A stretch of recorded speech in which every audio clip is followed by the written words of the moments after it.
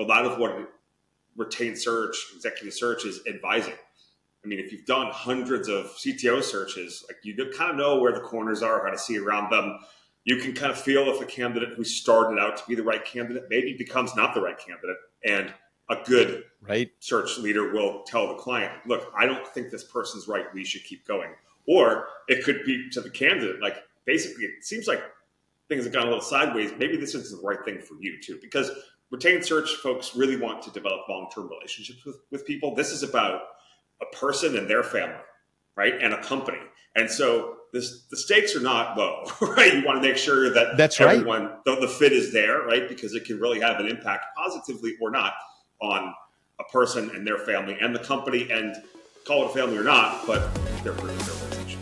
Welcome, the podcast for financially focused technology employees. Are you working for equity?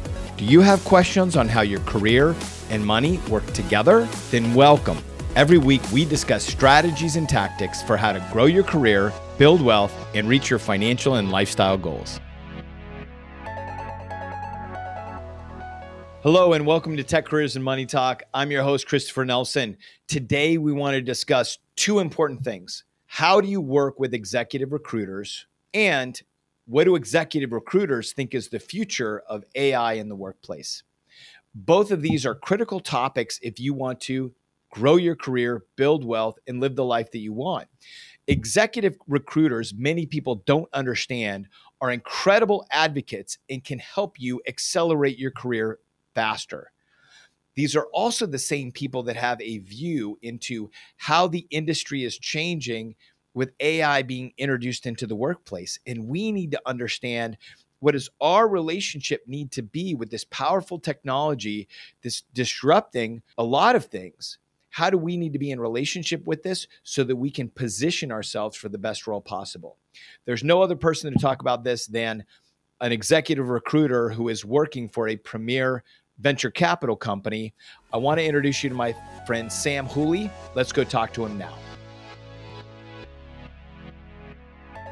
All right, I'm excited to introduce you to Sam Hooley, to Tech Careers and Money Talk. He's a partner at Lightspeed Ventures, who is responsible for building the product development talent and executives for the portfolio. He started his career as a software engineer and a consultant before getting into executive search. And I think the fun fact about Sam is that he's an avid music aficionado with expansive tastes that include everything from Nas, Dave Matthews, Paul Simon, classical, a cappella. I don't know, like that could be a podcast episode in and of itself, right?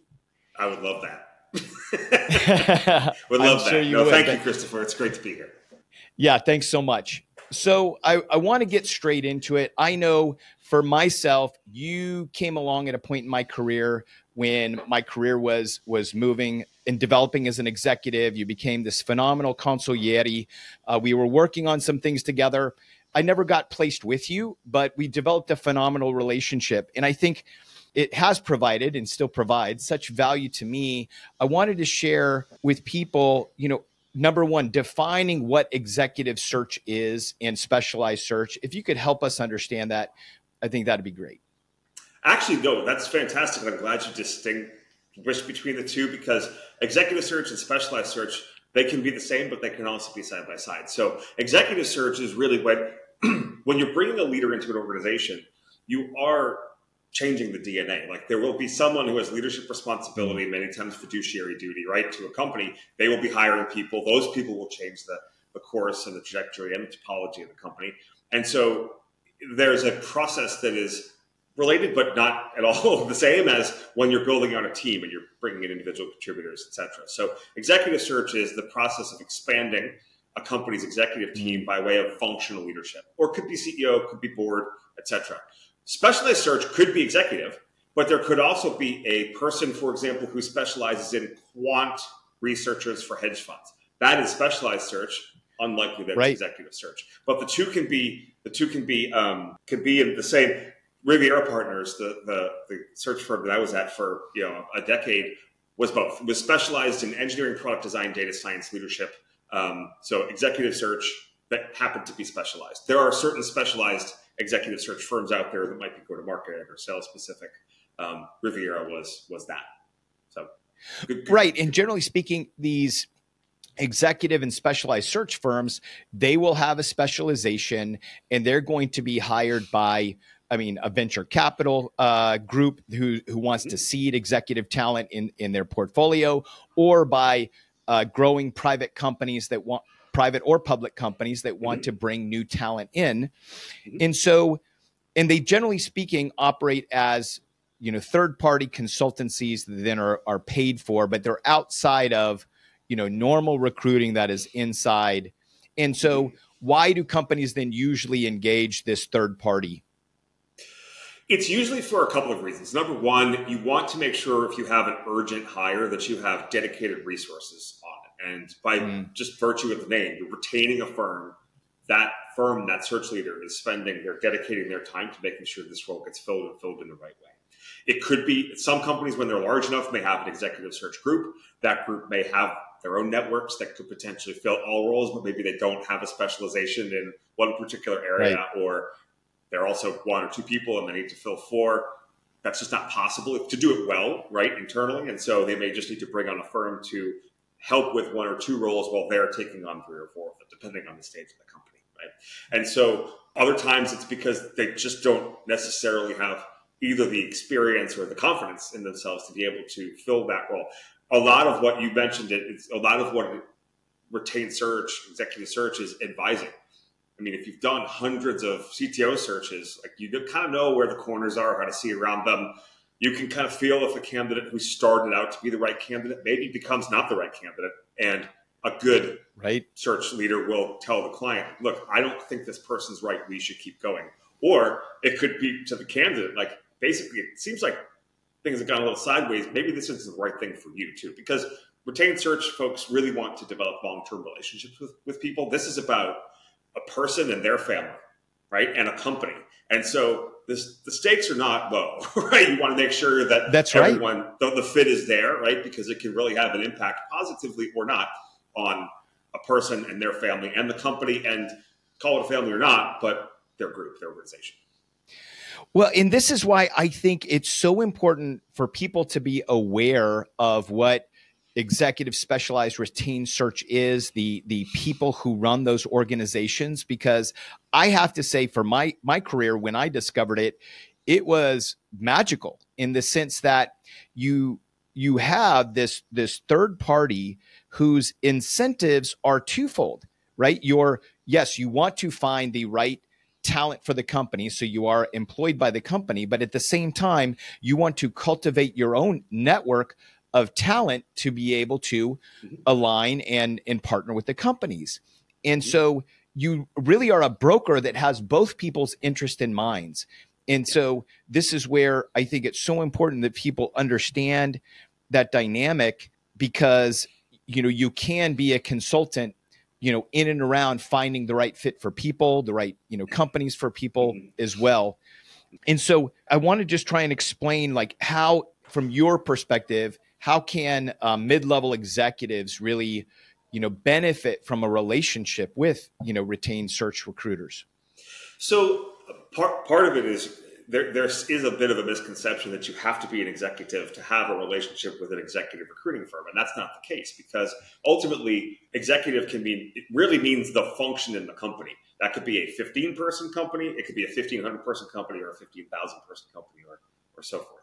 So if you have aspirations towards being an executive at some point, first of all, you want to understand, are those the right aspirations, and do you have them for the right reasons? And so talking with someone who works with executives all day is a great thing. And so my former colleagues in exec search firms and contemporaries, there are lots of people who have great advice, because they're doing one thing all day, every day, is talking to executives and hearing what makes a great executive. And so they can give back information to the candidates, like, here's what needs to be done if you're going to do this job well. And generally speaking, I've been very fortunate to work with people who I do think really care about not just at Riviera, by the way, at other firms, but certainly Riviera. They really care about giving you the right advice. And on the other side, they really care about how the client, how that placement really changes the trajectory of the company. And so, you could cast aspersions on maybe many different professions around, well, people are transactional. The good ones really care, and they do want to make sure that they're helping. Mm. And so I think that while you're making your way through your career and taking on more managerial responsibility, leadership responsibility, and executive responsibility, those are three distinct things. And so you can be a manager and maybe an okay leader. You can be a great leader and maybe an okay executive, right? And one does not belie the other, nor is necessarily there's not a good or bad answer, and one is not right, nor is one wrong. It's about what's right for you. And so I think just being able to really have almost a coaching conversation with people who are doing these functions. This could be facilities and operations. It could be finance. It could be marketing, whatever it is. There are, like you said, specialized executive recruiters who do this. And it really does help to know the people who work in those spaces, because they can see what is a CFO in a tech company has very different experience and experiences as well in, let's say, a food or CPG company, right? And so it's really important to talk to the people who know the industries that you're in. Well, and that is part of the relationship, is being able to have conversations with, an executive recruiter that can help you understand what's happening in the industry, what are trends, what are things that you need to know about, and then also helping you understand. I mean, one of the biggest values I got was in partnership with different executive recruiters was understanding where there were holes in my game. Like, okay, from a experience perspective, and then also from a, evaluation and how I was executing perspective, that type of feedback is going to help you grow and is going to help you really get ready for the next role. So yeah, and you know what? Sorry to interrupt you. Sorry to interrupt you, but you brought up a huge point. It is not easy. I think you would agree. It's not easy as a human to give constructive, or let's face it, negative feedback. And so as a candidate, when you're talking to an executive recruiter, tell them, look, I want the God's honest truth. I want you to tell me, good, bad, or ugly, what's working, what's not, what do I need to change, what did I do badly or poorly, or how, if you use that relationship to be constructive, it can be extremely powerful. But you need to give the recruiter, I wouldn't say it's permission, but it's also giving the validation that they can tell you what you didn't do well either. Rather than, they're going to go in a different direction. Why? Tell me what I did. Please, just, I need that help. And you're 100% correct that as the candidate, I want to make sure that you realize I'm open. Like I'm letting you know there's no filter between us. Mm-hmm. And when people are able to do that, the richness of the data that you get back, the feedback of what executive search team observes, what the client has observed, those are the actual nuggets and the lessons learned that will allow you to accelerate your career a lot faster than if you continue with, some things in your blind spot, honestly. Yeah. And so I'm glad that over time, personally, I've found in my own career is you get to learn to be comfortable with your blind spots. And so then you put yourself into better positions where those blind spots aren't blind spots anymore. And so I think that just comes a little bit with age, but it comes also with some self-introspection. Well, it really does. And this is where I think this relationship is so valuable, because I think we're literally just, teasing out, really how these relationships evolve in a real conversation between somebody who was a candidate and somebody was an executive, search executive, in a relationship where you go in, you give permission, you're going through a process, you're getting feedback, and it's not like done in that moment. I think it's important for people to understand that when the feedback comes, it's not done, because ultimately when you're building a very healthy relationship, people realize you're going to have to go back to the lab. You're going to have to then iterate on some things, come back with some different results, and get ready for what happens next. Mm-hmm. Yep, exactly. And then also be figuring out, having an executive recruiter sometimes help you figure out who the right executive coach is. Because you're right, it's not a transactional relationship, but we could meet once a week, that's fine. But you need to have a programmatic, more structured way for someone. If I'm getting feedback from a recruiter, I need to take that and then put a plan into place. That's what executive coaches are for. And a lot of times executive coaches were executive recruiters, because they can understand what the development path of someone who has feedback. How do you instantiate and implement that feedback? And those two things can go really hand in hand for someone who really wants to develop. themselves. And it's so important that you understand that what we're talking about right here these are growth accelerators when you get into these types of relationships. And so how do people, you're let's say you're mid-level at your career, you're a senior manager, you're aspiring to director role. What is the appropriate way to start, building relationships with executive recruiters? If there are people, and what's maybe the timing? Yeah, if there are people in your organization, I've always been lucky to have I have been very lucky. I've never worked in an organization that was sort of top down and didn't want the right things for me. Not everybody, I realize, is that lucky. But if you're in an organization where your manager, your leader, whatever, someone in the company has those relationships, ask them, who are the people I should be getting to know now for the next 10 years of my career? Like, is there a search firm that continues to call you? Who's sending you emails, right? Who are those people? And ultimately, because those recruiters are the ones with the search remits that person will want, right? And if that person is truly a supportive leader, sometimes they would say, timing's not right for me, or this isn't the right role for me, but you should talk to Christopher, right? They're helping you along the way in your career. It's harder if a great person on your team leaves, but it's better for them in the long run. And I would always want that for anybody on my team or anyone I work with. Because if some companies that shed talent, it's hard, but it's also a compliment, right? Because it means you've developed people that other companies want to hire. I mean, it's fundamental. Well, and that's an important point that I think younger managers earlier in their career don't always understand, that when you get a reputation for helping talent grow and move to the next level, you will then start attracting people who want to work for you because you're seen as somebody who is, minting the next level. When I was at a point in my career where I figured out a coaching program myself to help people get from senior manager to director, and I was mentoring a lot of directors, that created a lot of inbound interest in IT organizations and tech, because people realized they could come work for me and make that leap that traditionally is pretty hard. Yeah. Two other ideas. Number one of those two is actually how I met you, right? It's talking to people who left the organization and say, look, it's great for now, but I just don't know if there's a road for me over the next 5 to 6 years. So maybe they have feedback for you. Maybe they can say to you, I think you could be in that slot in 6 years, but here's what I think you need to work on. Or they could introduce you to those recruiters. That happens all the time, right? That's how you know that. But the second idea of two is also LinkedIn. So most executive search firms are doing events. They'll do meetups or dinners, industry professionals. They usually do a hashtag, right? Look on LinkedIn for the firms that are holding these events. If you don't have someone who can make first order connections, look at those firms and then write in. That is phenomenal. And that actually leads into my next question is, in this era of LinkedIn in the last, I'd say 3 years has hit this whole new level.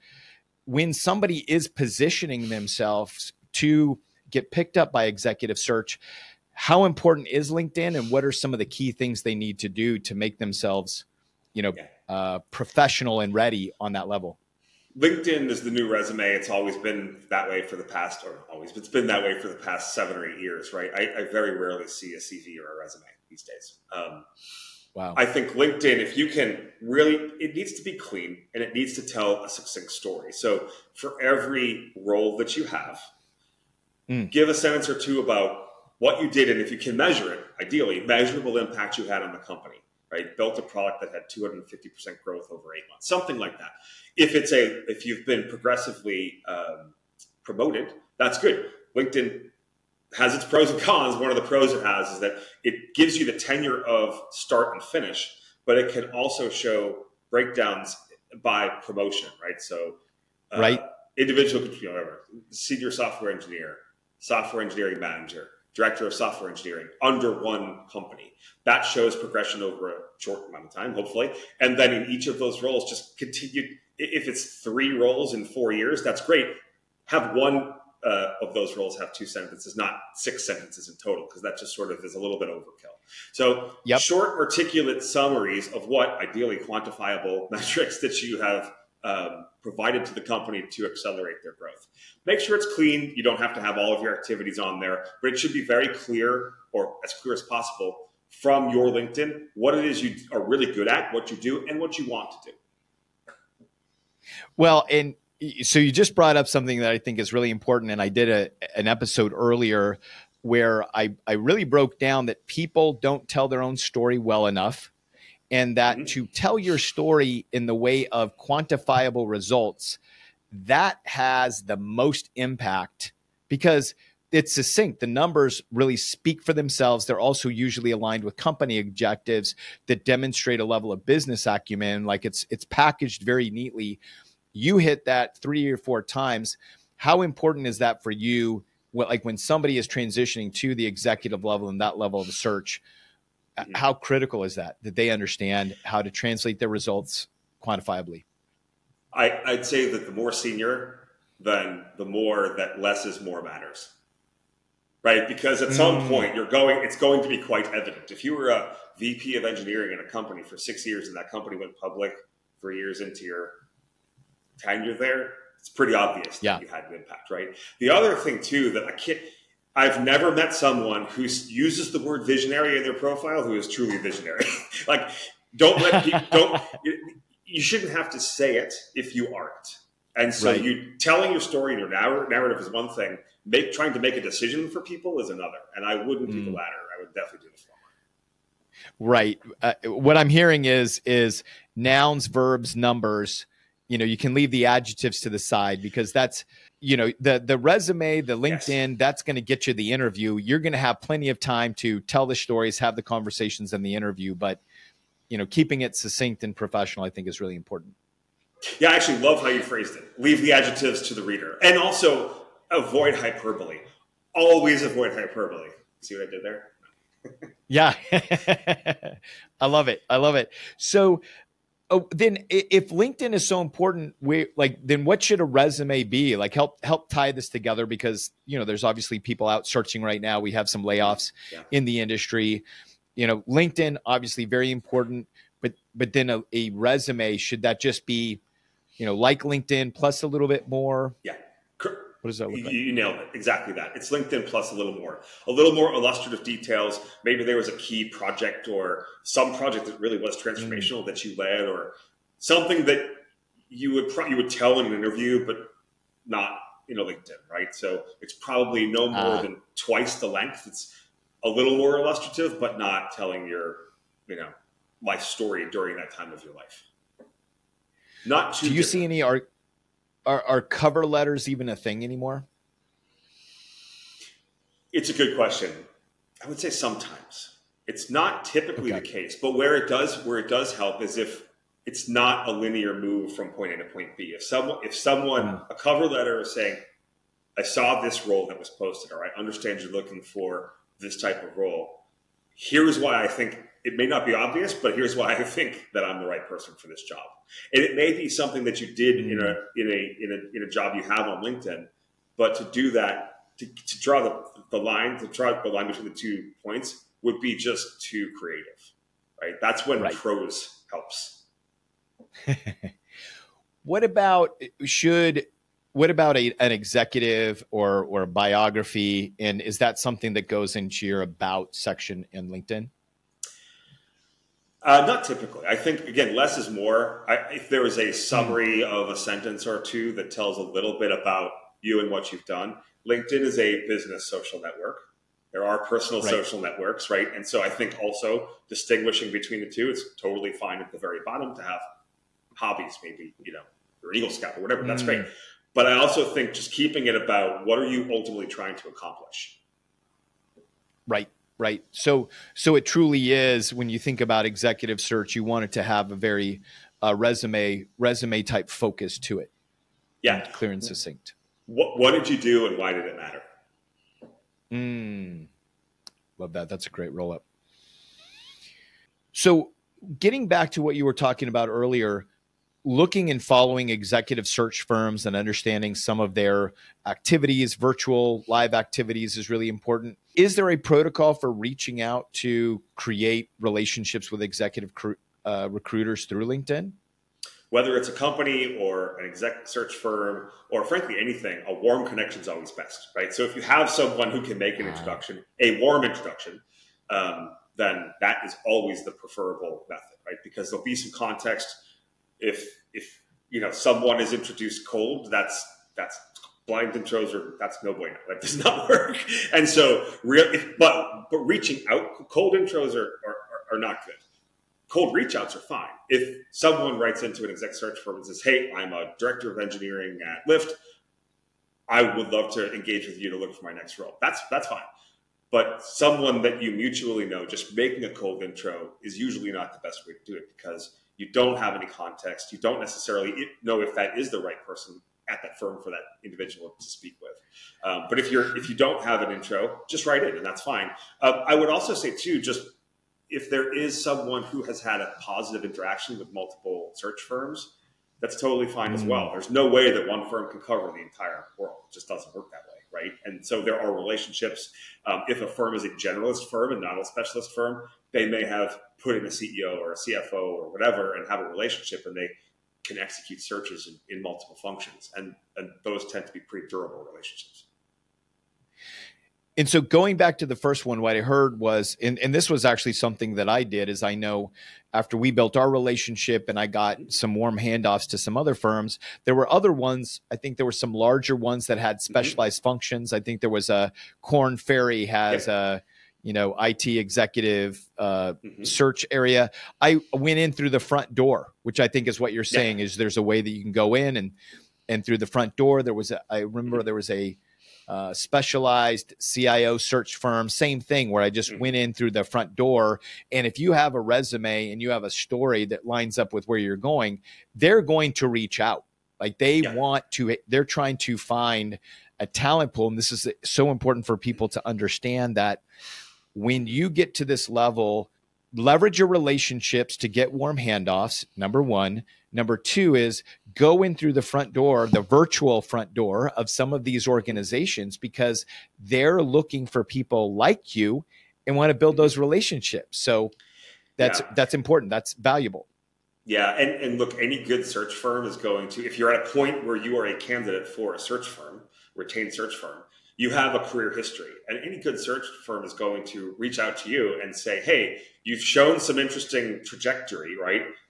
You look like someone I'd like to get to know," right? Not for now necessarily, but also for later, because that next level leadership, if they're not doing that, then they're not keeping their networks warm. They're always going back. And that's how you get to a less diverse pipeline, a less relevant pipeline, et cetera. So the good firms are always looking at who are the next level leaders who are going to be the leaders of tomorrow, because I want to get to know them now. And I want to take people down the path a little bit of what it looks like when you have very healthy executive search relationships.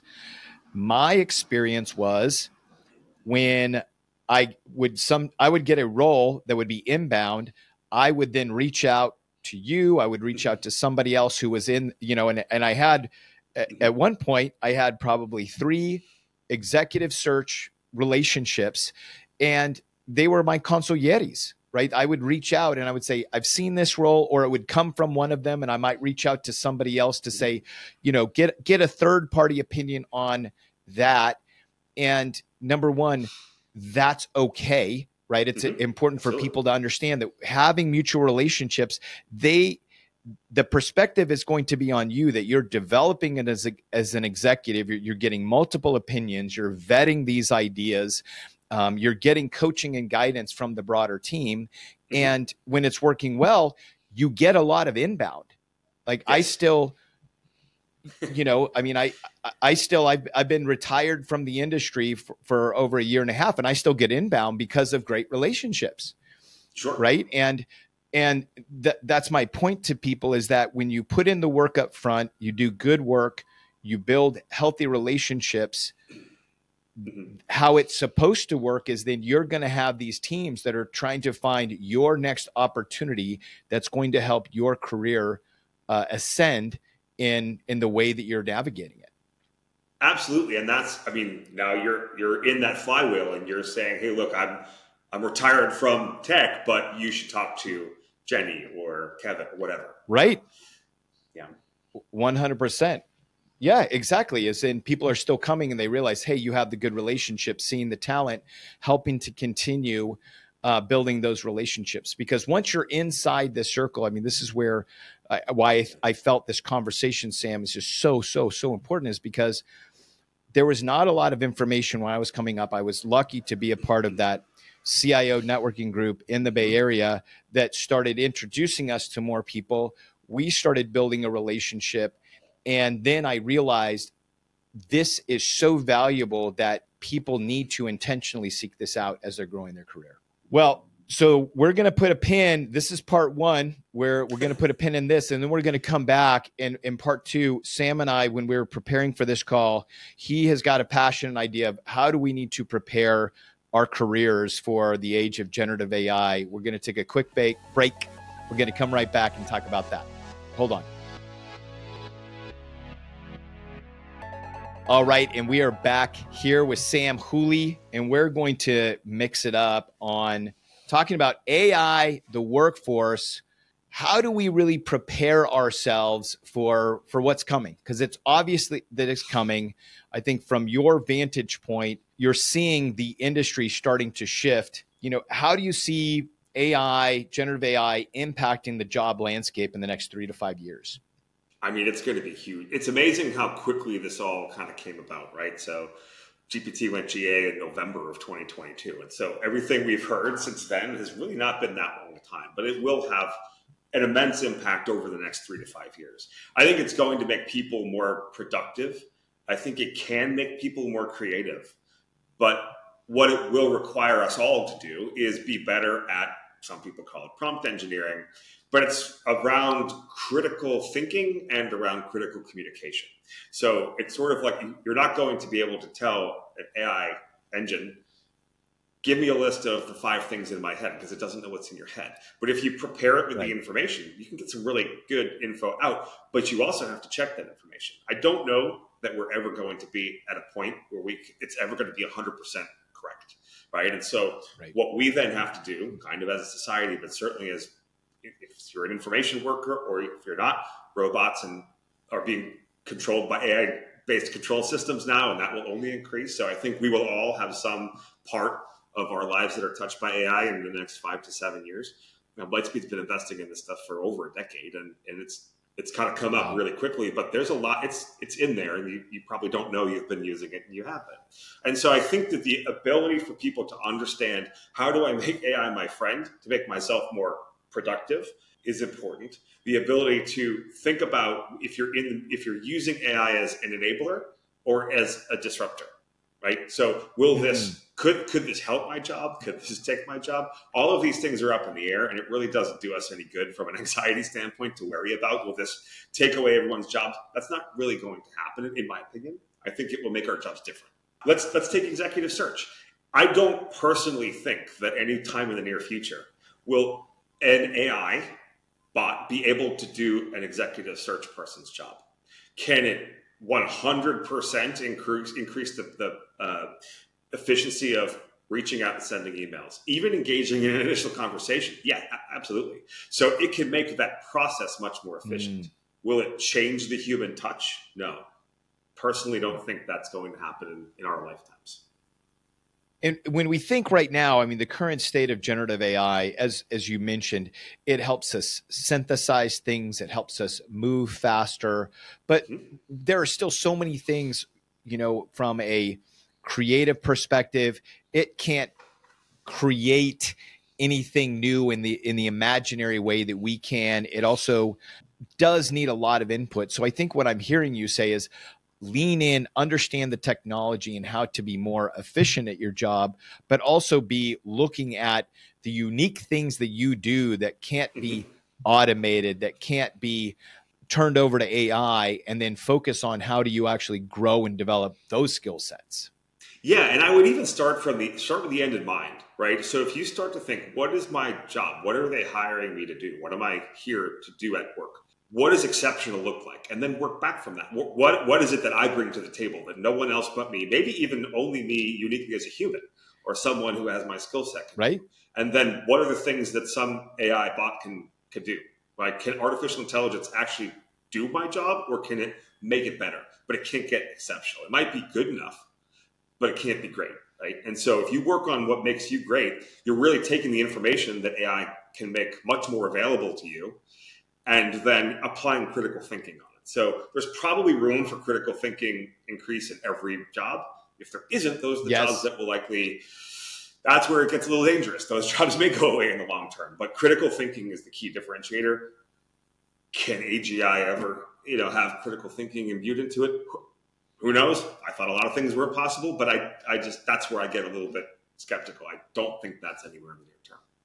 It's so important for people to be leaning in and learning about AI, and especially understanding their job, how they can leverage it to make it more efficient.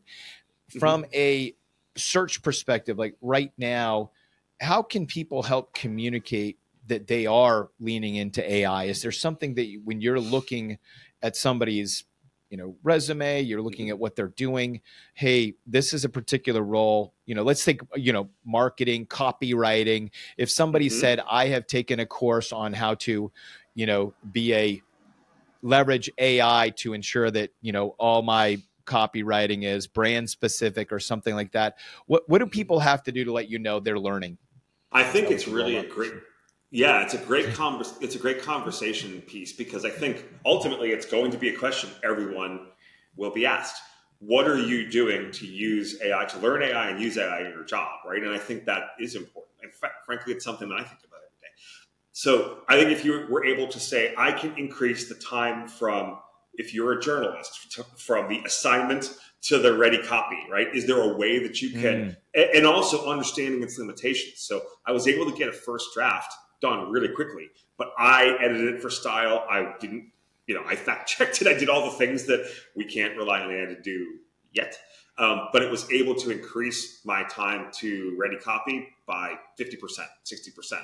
Are there things that, taking, again, critical thinking, what does excellence in my job really mean? And how did I take a step up and back and say, are there things I could be doing better, more efficiently with artificial intelligence? This is something, frankly, I struggle with, because I kind of get caught in my old ways, right? I do the things I've always been doing. Sometimes I need to step back and think, could I be doing this better and different? And I think as we get, again, general availability of this has not been around for that long. The more history we have with AI, I think the more examples people will have, the products will be better, the usage will be better, the integrations will be better, training data will be better and more accurate.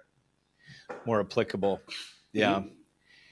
Do you know of anything, I'm just curious, on the market from your perspective, especially being in venture, are there any courses or certifications or anything that's out there right now that would sort of establish somebody as, now at least the 101 or the 201? I couldn't tell you specific courses, but Udemy and Coursera have some stuff out there. The one good thing about, not the one, but one of the best things about the internet is that stuff is generally available. I mean, podcasts, right? Yeah. You have great information that's out there. And I think that being able to just understand what does it mean to me, that will also take some of the fear away. I think there's this general thought about AI is that the overlords are coming for us. And, anytime you have a technological change, there's a lot of fear. Right. And there are pros and there are cons. Take the automobile. When the automobile was ready for use and generally available, it increased people's mobility. They were able to move for families and jobs. They were able to commute out of cities. Some may argue that's not a good thing, but it gave optionality, right? It also caused people to lose their lives. Anytime there's something transformational, there will be a pro and a con. Right. And so this is one of those situations, and we just have to manage the pros and the cons.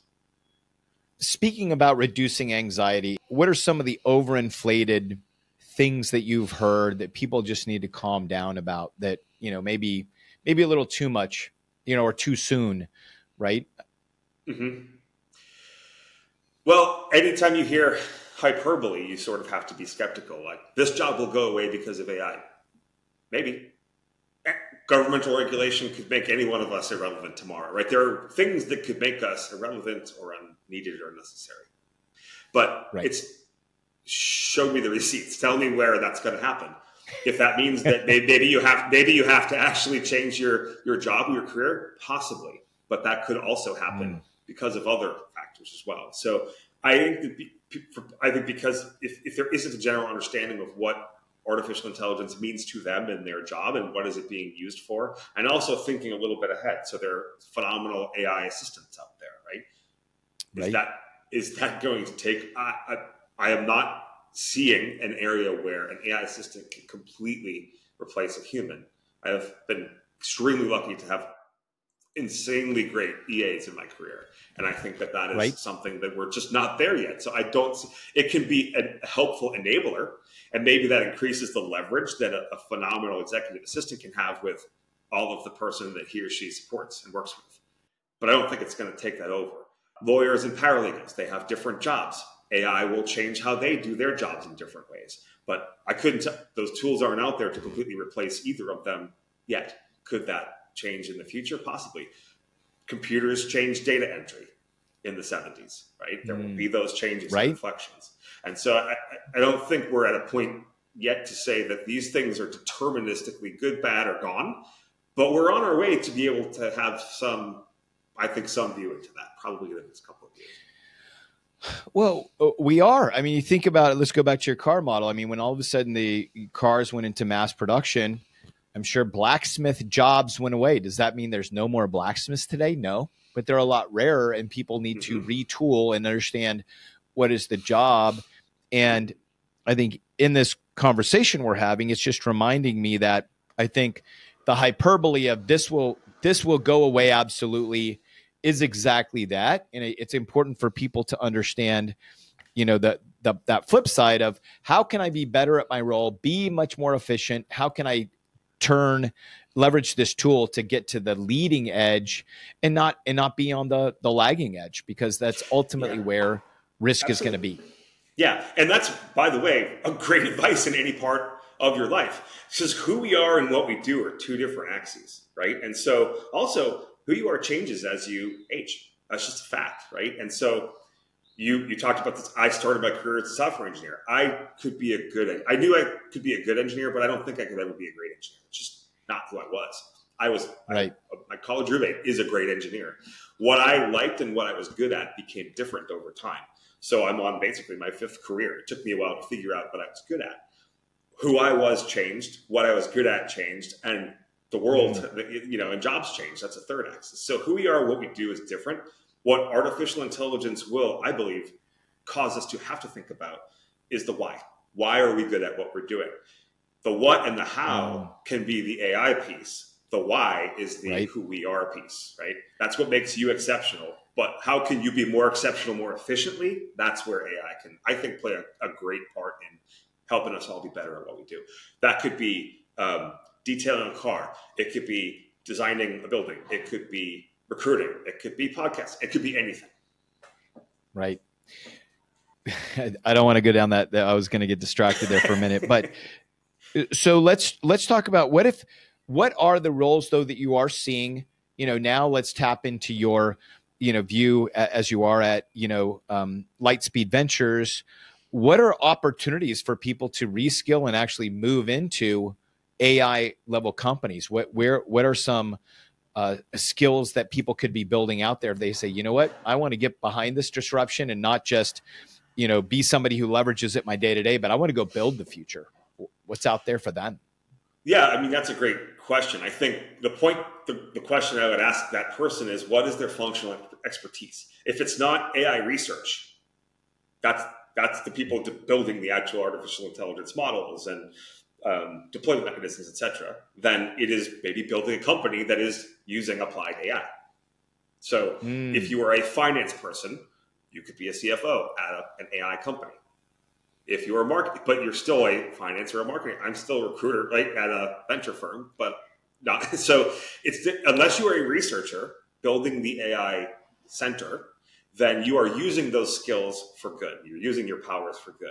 If you are a functional leader, you can build a company that does change and impact in AI. It could be model training. It could be tools and development tools. It could be personally think the next 5 years are going to be, I think, generally speaking, everyone likes to say the same thing, vertical AI for B2B SaaS applications is going to be changed immensely. Legal tech, there's a ton of applications for this. And so we're just in the early innings of that. So if you want to be part of something transformative, there are tons of opportunities. How do you use your functional skills to build companies that make those transformations? And then how do you use them to transform yourself as well? So if you are in marketing, if you're in marketing or finance, how do you use AI tools to make your job easier, better, faster, quicker? Right. So we could play that out because I mean, in marketing, it's like, do you then use AI tools so that you can generate an AI bot so that anybody who's creating copy or product speak can go in there and have it make sure that it's aligned to company vision, mission, those types of things. Absolutely. And also understanding what to look for in the companies. If you are a marketing executive, choosing companies that also use AI for good. For example, there's a phenomenal company in our portfolio called Typeface. What they're doing is micro-targeting. So you can create campaigns based on the individual level. So the campaign, the video that you get is different from what I get. That's powerful. That's using AI for leverage. So wow. you're using your job and your role as a marketing executive to be able to use a tool that is using AI in the way it was intended. So being aware of what's out there and why that makes a difference is really important. What you're highlighting here, Sam, is that if you're actually not part of core, let's say, product AI development, there are those people, and if you want to learn those things, that's a whole other podcast. Totally. However, if you're in the let's say the normal business functions of marketing, sales, finance, etc., that goes into technology. Mm-hmm. This is interesting because now you need to be focused really on the business use case and the execution and understanding how that product is going to disrupt the market when you're going into evaluate those particular roles that you're getting into. I mean, the question that's bringing up for me is now it sounds like people need to be more focused on the business use case and how it's going to be executed because, for example, I see right now in the podcasting space, let's just use this as an example. The one thing that I get hit with is, we're the tool that can take your long form podcast and create all the short clips. Like there is hundreds of those things coming at me and it would take a lot of time to know the difference.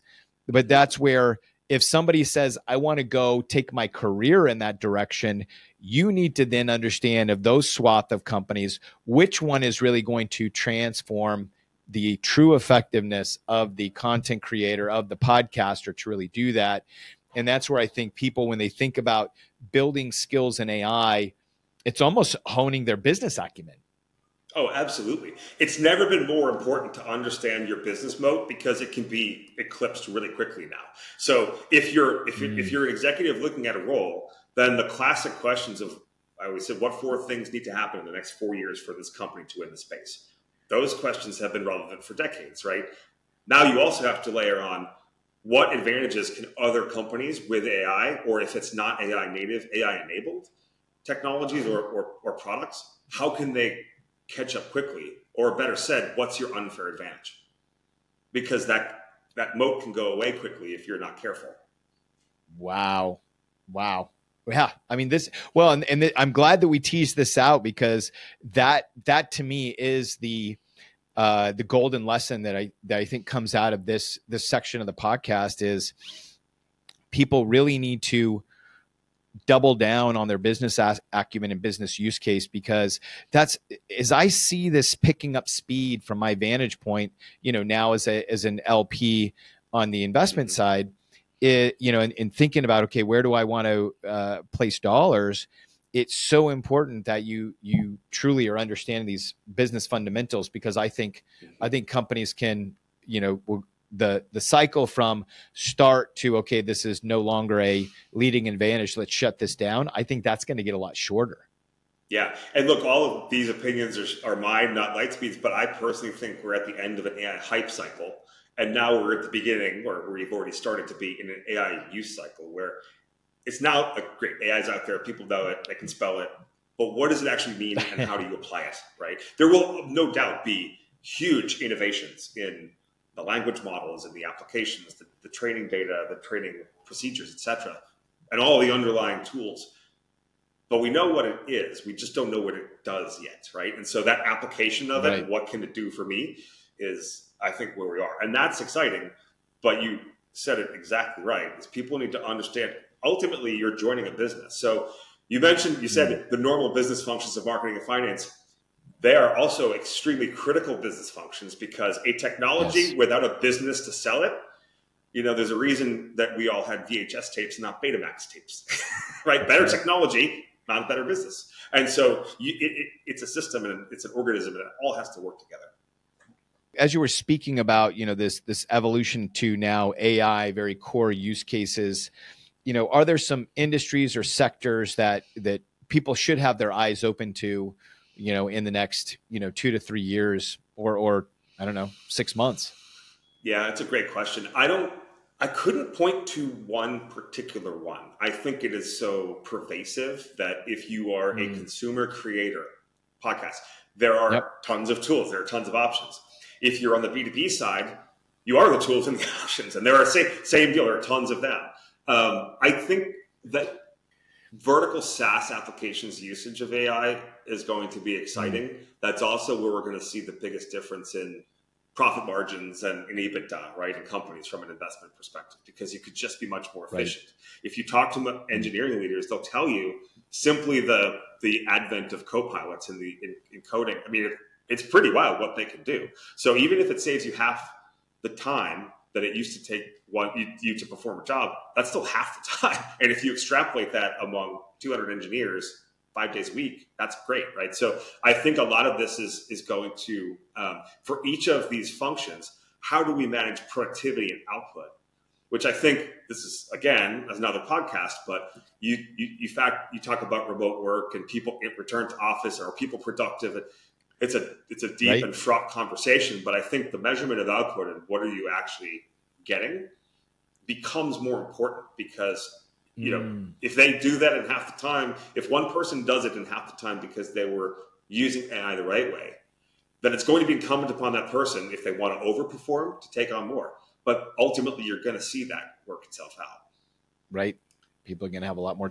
Yeah, I think that's an interesting, conversation too, at some point of, is that going to provide more flexibility as people can now have these tools, be much more efficient, focus on getting results in less time. What opportunity does that create? I also, what I worry about is, if let's say that you had two people who are interacting in a job, and now their AI alter egos are interacting, those people are no longer interacting. And so there is something to be said for being in an office, whether you were a remote work zealot or an in-office zealot or somewhere in between. What I do think we should be aware of is the impact of fewer conversations between humans on those humans. That's a whole different conversation, and I'm not qualified to opine on that from a sociological standpoint, but it's something I think we should be mindful of. We should, but this goes back to, there is a core fundamental that we brought up just a minute ago, which is, regardless of the technology, you're running a business, and business involves people. Commerce does involve people, and the greatest businesses that I've seen, that I've had the privilege to be a part of, have a phenomenal culture that involves touch, communication, understanding. And I think that's going to be a huge differentiator going forward as well too, is the business. And this has been the trend for, many, many years, or maybe forever, which is the companies that create the best cultures will continue to win. Yeah. And we can actually converge to the things we talked about. The automobile and manufacturing. So there was a time when there were no robots in the assembly lines. There were people. Right. And people got worried that robots would take all the jobs. Turns out that didn't happen either. The jobs changed, right? But there were still people, and now there are robots, and they're assembling things. It will probably be a layer upon that. But the good companies that cared about their people and their product, because good people and good technology make good products, they're doing well, and they're utilizing these innovations and technologies to do good things. But the people they're also taking care of the people. And you could see in enterprise value, those things do work itself out, like in the numbers. The companies that do that. Are there companies who don't do that, who also have phenomenal enterprise values? Sure, but there'll be that everywhere. So personally, I think what we talked about, converging those two threads is what's going to happen. AI will be just another invention of robots, right? Where we can use it for good, as long as we just watch out and are mindful of the impacts that they have on existing people, societies, infrastructures, and organizations. That's great. Well, I'm going to put a bow in that side right there. I want to get us to the fire round, but thank you so much. I think we left a lot of good information for people that they can, leverage in their careers to date. But let's get to the fire rounds. 5 questions. I know you're a fast talker, Sam, so we're going to get through these. What is the worst career advice you ever received?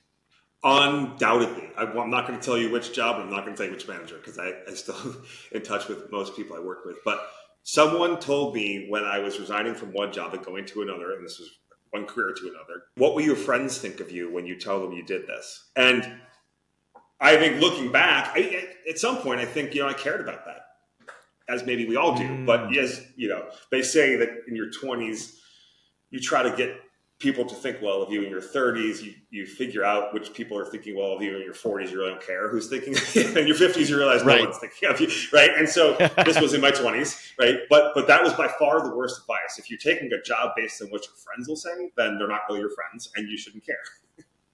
That's right. That's solid.